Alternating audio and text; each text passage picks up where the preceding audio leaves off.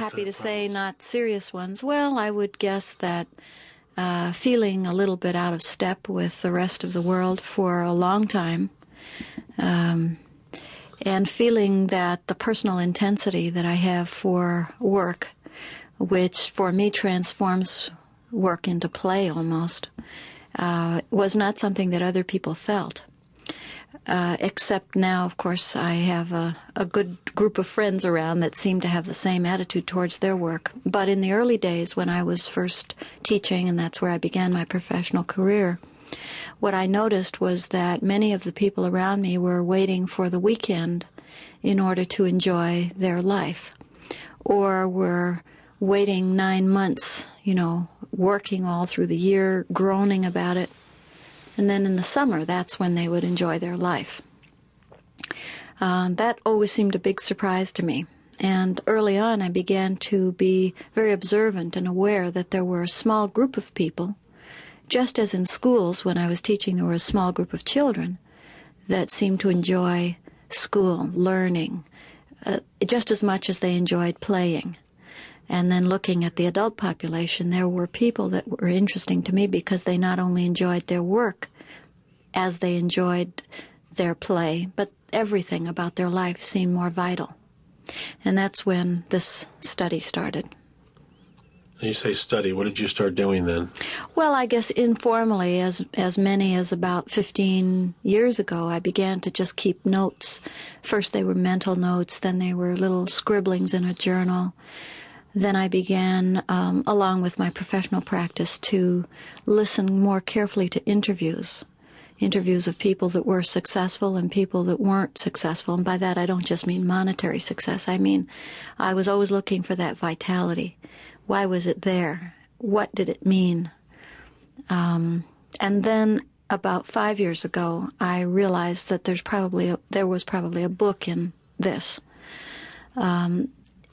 And that's how the study began. More formally, I began to do real interviews with people that I had identified as having transcended, in a sense, their work, so that it did become play. And that's a little background about the study. And to answer your first question, that's what comprises my work, too.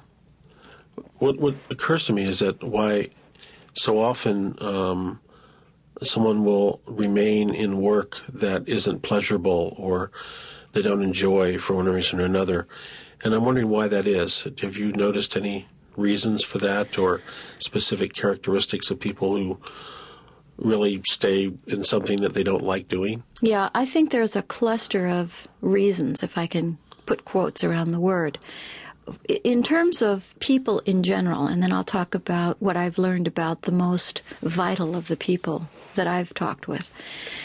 There are people, for example, that are simply immature on a day-to-day, moment-to-moment basis. And by immature, I mean such things as they may simply be angry and not willing to have a good time. They may have the ideal job and not willing to embrace it and enjoy it, just as, again, they're not willing to enjoy life. And I, by the way, don't really think that there's not working life and personal life. We have a life, and we compartmentalize it. All right, so putting those kinds of persons aside, and I think all of us that work in any kind of structured place with other people, there's always one or two that we run across in our careers that have that kind of attitude. But there are people who don't enjoy their work because they have selected it unconsciously. That would be one type of person or reason. Another would be a person that perhaps hasn't got the self-esteem to reach for what they really enjoy. They know what they would enjoy, as opposed to the one that's kind of unconscious and just rolls into something because it happens to be there.